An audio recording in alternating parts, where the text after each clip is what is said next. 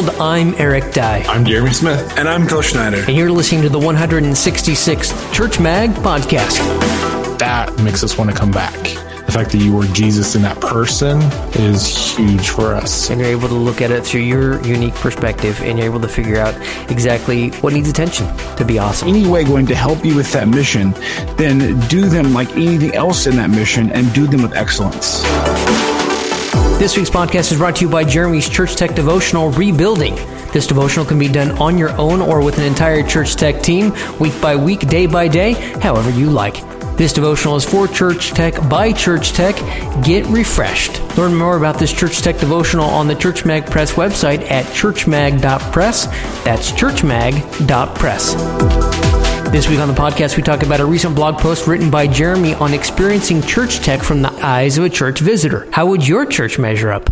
Please join the conversation. Send us an email at podcast@churchmag or use the hashtag CMagCast. Now, let the fun begin. Welcome to another episode of the Church Mag Podcast. Eric Dye here along with Jeremy Smith and Phil Schneider. And we are sitting here trying to figure out what the topic might be. And I got an idea. I got an idea of what we can talk about. And that is, a few weeks ago, Jeremy wrote an article about church shopping. And he was talking about some different thoughts that he had because he recently moved and he's looking for a new church. And he was talking about church tech from a church visitor's point of view. Very interesting, very good article. You should check it out. It's on Church Mag. And as I was reading it, I was thinking about my own church and how convoluted the Wi-Fi, the wireless can be in the church. Basically, what happens is if you don't get there early, then you can't log on to the Wi-Fi.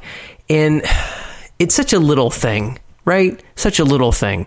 But not having public accessible Wi-Fi, for instance, when you go to a church as a visitor, like I'm a member. I've gone there. Okay.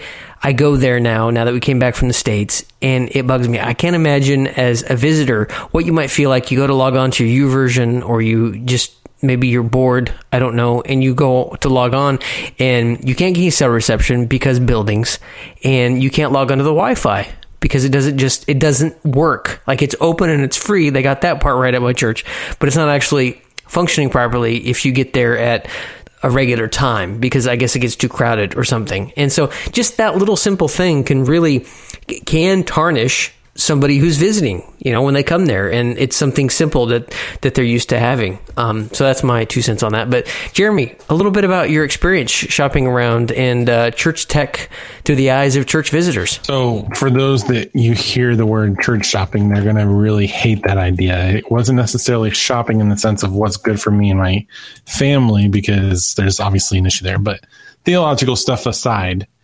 it was interesting because not only do we want to go to a church that is going to help in the sense like security for my kids, which there's a huge tech piece of that. If you cannot help me protect my kids, I'm probably not going to go to your church. And there's also just the absolute things that are blaringly obvious, like, as you said, Wi-Fi. Now, there are some things I feel like are good and some things that are bad. When I moved, I'm going to a church right now. We're trying to do a 1-month stint per church just to kind of get the full experience, especially since it's summer and some senior pastors are out. But with this first church that we're going to, it's just amazing to see some of the things that are missing and feels glaringly missing. Like this church we're going to right now does not have a YouVersion event. And if you know about YouVersion events, YouVersion's the Bible app on your phone. You can set up events where you basically put your entire bulletin on the phone so they can have access to it not only there, but when they walk out, and you throw away the church bulletin almost always.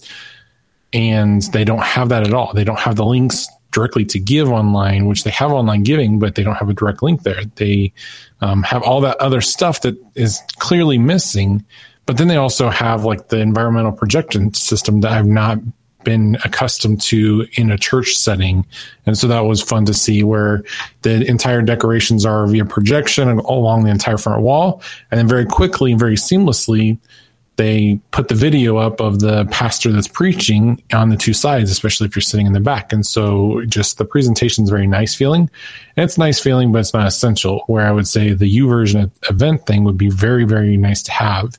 And so that was difficult in just some of the different regards of knowing church tech wise, most people aren't going to look at that. My wife doesn't see those things when we go to that new church. Yeah, that's really interesting. And even though, I'm the first person to say a lot of these things are not the most important. Recently, someone retweeted Phil or quoted Phil talking about saying that the best church marketing or advertising you can have is a changed life, and I firmly believe that. At the same time, if you're going to be putting forth the effort to provide church tech or to do church tech, doing it well is important, because if you're not going to do it well, then you probably shouldn't be doing it at all. And even something simple like church announcements, how you present a church announcement, whether you're doing it with slides, whether you're doing a video, whether you're you've invited somebody, or you have somebody that regularly does it, that goes up and communicates to everybody in the audience, your transitions and these kind of things. It isn't necessary. Clearly, it's not about showmanship. It isn't about having polish. It's not like you're putting on a show. What it really is about is people being comfortable. And when you have a church visitor, whether they're there because they're curious about Christianity, or they're there because they're new to the area and they're looking for a home church, or even if it's somebody who's been going there for years, these things should function in a way that is comfortable and feels nice and is good and, captures your attention. When there's, lots of silence and there's awkwardness, it just, it's not a nice experience, and we can do better. Let me make a direct correlation to this that I've actually done some research on the back end. Is obviously with moving, there's a lot of other changes going on in our lives, including insurance. And Liberty Mutual is who we had. They're not a sponsor by any means, though. Throw us some of that money. We'll definitely say, pay us more. I think the idea of when you call Liberty Mutual and you get their phone, at least as of right now when we're talking about this, their machine says, hey, do you have an issue with your with your vehicle? Press 1. If you would like to set up a new policy, press 2. And in my mind, when I hear that, I hear they care about their customers. That's what they really want to do. Whereas when you call most insurances, because I've called a lot, the first thing they hear is, want to set up a new policy, press 1. Who's the most important person for that company is getting new people, not taking care of the people that they have. And so for me, that's really interesting to hear that frame of mind of what's going on in a little piece, but that ultimately is the culture, right? Of we care about our customers so much that we're going to put the new customer second. Like, we hope they join us, but we want to take care of you first. You guys are most important. And so coming to that whole conversation about the donut ministry that I always make fun of and really become the church curmudgeon, there's a reason for that. Because I think we're really good at taking care of ourselves and making us feel good, but who thinks about the new visitors? And if you don't actually get them into the church sanctuary, then what is it that you're actually about in this process? Are you worried about taking care of yourself? Which, by all means, that's important. But in my own personal mentality, my own personal approach is, I want to get people into this door to hear about Jesus, as opposed to, let's just take care of me first. And I get that you need to take care of yourself first, but that's where my heart is. Yeah, and sometimes it's both, right? So having a good child check-in system takes care of your own kids, but it also says something to the visitor, right? It says, look, we care about the safety of the kids. Or perhaps a church security team. What does that say? Well, it says that we want to make sure that, if anyone's slinking about or anyone that seems suspicious come through the back door, that we have somebody that's in official position that can actually stop and say, hey, what are you doing, right? And so it isn't, sometimes it's both. And that's why it's good to look at it with that filter, Jeremy. I think, is it just serving us, or is it serving everybody, right? And if it's serving everybody, then it's probably really worthwhile. I think the church tech has a unique angle because most pastors are not thinking necessarily about that unless they've seen another pastor do it really well, or someone on a leadership blog has posted something about that. And because we're so integrated in the digital aspect, we're most likely part of a Facebook group of other church techies or communicators or designers, then we can ask those questions. We can kind of get that feedback loop and kind of hear things in that process. But then we have to take that mentality to our church leaders to say, hey, have we thought about this? Like, what does this mean for our strategy? Like, if your website is full of every wonderful thing that you're doing for your church and doesn't have the address on your church in very plain and simple view, or the fact that you have a children's ministry and how you're going to take care of their children and teach them about Jesus, then that means that you, at the very fundamental level of thinking about the things that you do, you're more worried about taking care of your own people, which the question is if that's what you want, then great.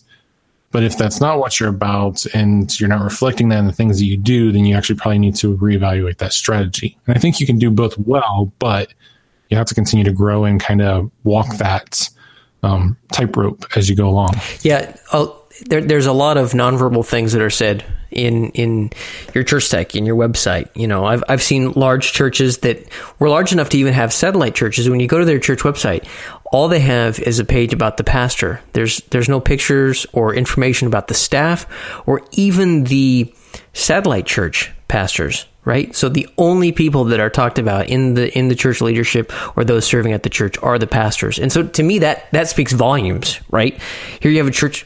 It has the pictures and a bio of the pastor and his wife and nobody else, even though they even have people at the satellite churches that serve as pastors, like in those satellite churches, but there's no info on them or anyone who's involved in the youth ministries, etc. It's only them. So even that communicates something, and that might be communicating something. Maybe it's accurately communicating something, right? Maybe, you have a narcissist there, right? Or it's just an oversight. And so, what is being said through your actions in the church tech realm? Because that's what we're responsible of in this context. Phil, what do you think about some of this? We know that having like a great website or having the best visuals is not going to save anyone.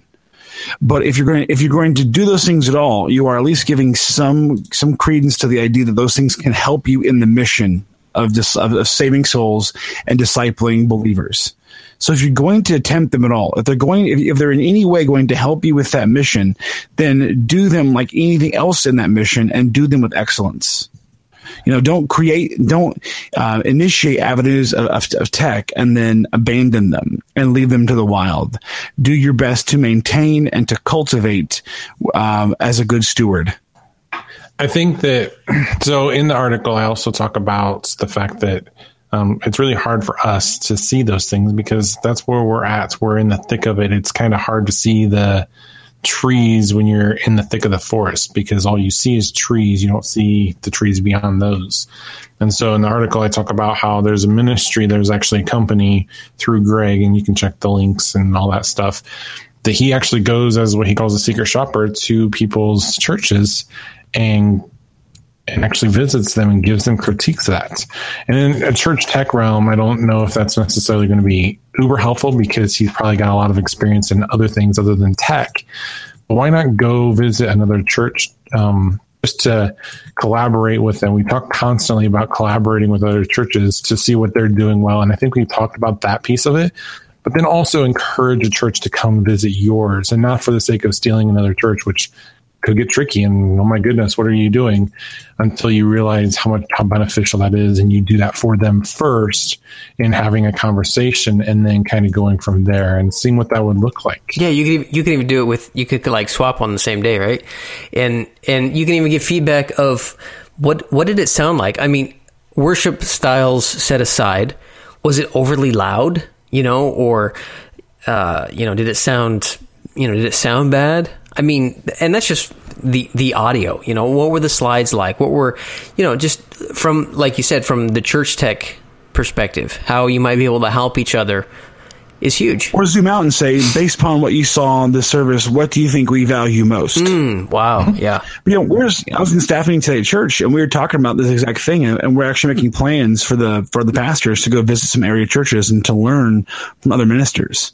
In fact, when I was a sound guy, my denomination actually held these things called worship tune-ups. And it was where worship teams, and then also occasionally they'd have Q&As for the sound guys. And they brought in some like sound experts who professional guys. Because not all, but a lot of sound guys are just guys who self-trained, self-taught, not always, or the musicians, you know what I'm saying? And they brought in some actual sound engineers to talk to us about some stuff. So it was really cool. And they used to do those like once every quarter or every 6 months. Our denomination would do it. So if you're like in a denomination or a network of churches, talk to your other congregations and figure out, okay, who's having some success in this area, who would like to share on that, and then, share what you know for the sake of the kingdom.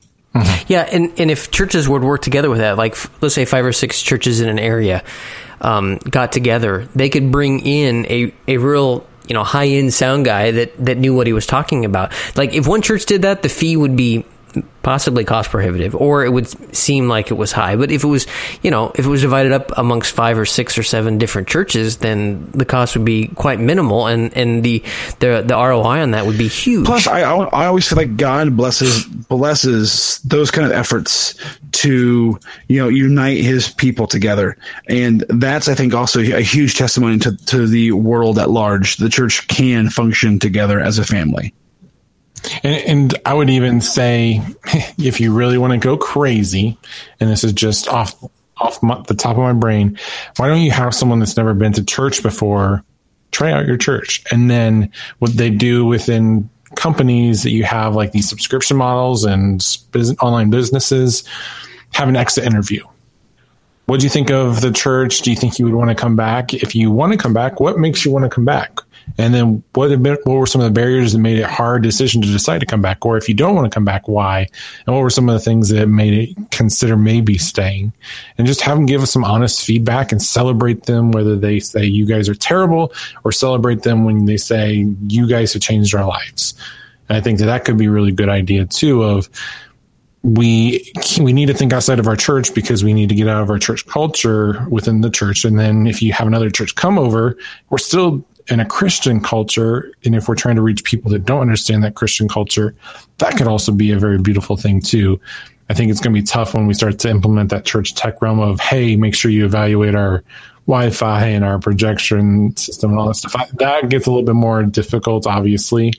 And so maybe there's less tech there. Yeah, there's definitely different layers of this, right? There's the usher, there's the parking, there's the sermon, there's a lot of different layers and a lot of things that come into play. But in just the area of church tech alone, I think that now more than ever, as church techs, we have a lot more in our circle of influence and our responsibility than we ever had before.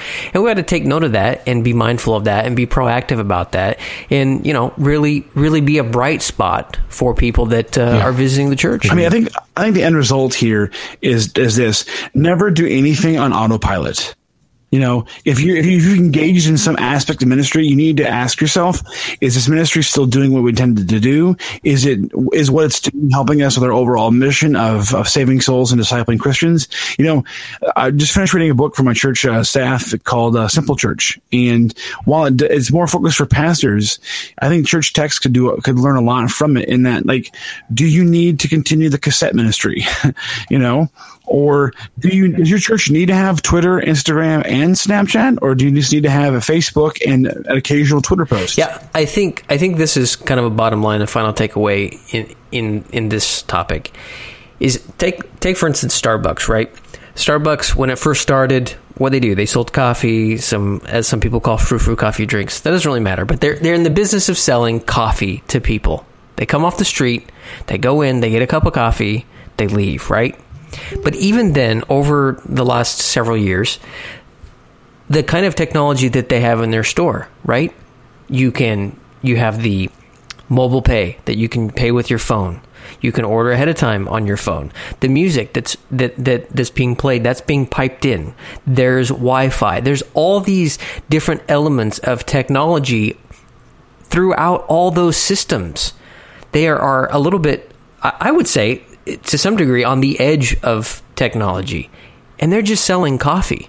Where is the church in all of that? Where are we on the edge of technology? If we're sitting anywhere on the edge, I'm afraid it might be on the wrong edge. It's ironic you mentioned that, Eric, because that's actually an example in that Simple Church book. And at Starbucks, for all their extras and bonuses and pluses, had to take a step back. I can remember this happening. I think it was maybe 2011 or or 12, Starbucks closed all its doors for a few hours to relearn the art of making coffee.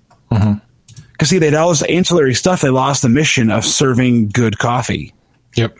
So I think that while we need to look at what people, if your church doesn't offer guest Wi-Fi, I think you're living a little bit in the 1980s, Right. But at the same time, offering guest Wi-Fi if your sermons suck and don't actually present the gospel, doesn't matter. You might as well just be a Starbucks where you have mediocre coffee and good Wi-Fi. Well, I'll take it one practical step further in the sense of me hating the donut ministry. The fact that you gave me a cup with your church's name on it means nothing to me. I'm not going to come back because of that mug. I'm not even going to care about the fact that you gave me that mug. That mug went into the trash. So thank you for spending about $15. But the fact that you had that volunteer there that helped us go through every single ministry because we didn't know where we were going, even though you had things perfectly labeled and we were under pressure with a 5, 2, and 4-month-old, 2-year-old and 4-month-old, and made sure we got each kid checked in and made sure we understood the check-in process and what we had to have, and reassured us, even though we kind of already knew that was reassuring that things were going to keep safe. That makes us want to come back. The fact that you were Jesus in that person is huge for us. And the fact that you were able to let us hear and see things really well as far as the church is concerned, and that's the tech aspect of things, makes us want to come back. And so I think that's the important thing. So great. I'm glad you're giving us a free cup of coffee. I'm going to take it, but I'm not going to come back because that doesn't mean anything. And get rid of your darn donuts. Yes, it's a dynamic mix. There's a lot of moving parts. We've never here at Church Mag proposed a magic bullet or a one-hit solution or magic unicorn dust. There's a lot of things to think about and look at, and hopefully on this week's podcast we gave you a few things to think about as you look at your unique church and your unique situation, and you're able to look at it through your unique perspective, and you're able to figure out exactly what needs attention to be awesome, to be more awesome, because that's what we want to be, right? More awesome. Unless you're Phil. In which case, you can't get much more awesome than me, because otherwise it'd be a theological crime. Zing. Send us an email, subscribe, and search for previous episodes of the Church Mag podcast by visiting Church Mag. You'll find a link on the main menu. Go to churchm.ag. That's Church Mag, churchm.ag. Until next week. The Church Mag podcast is proudly hosted on Buzzsprout.com.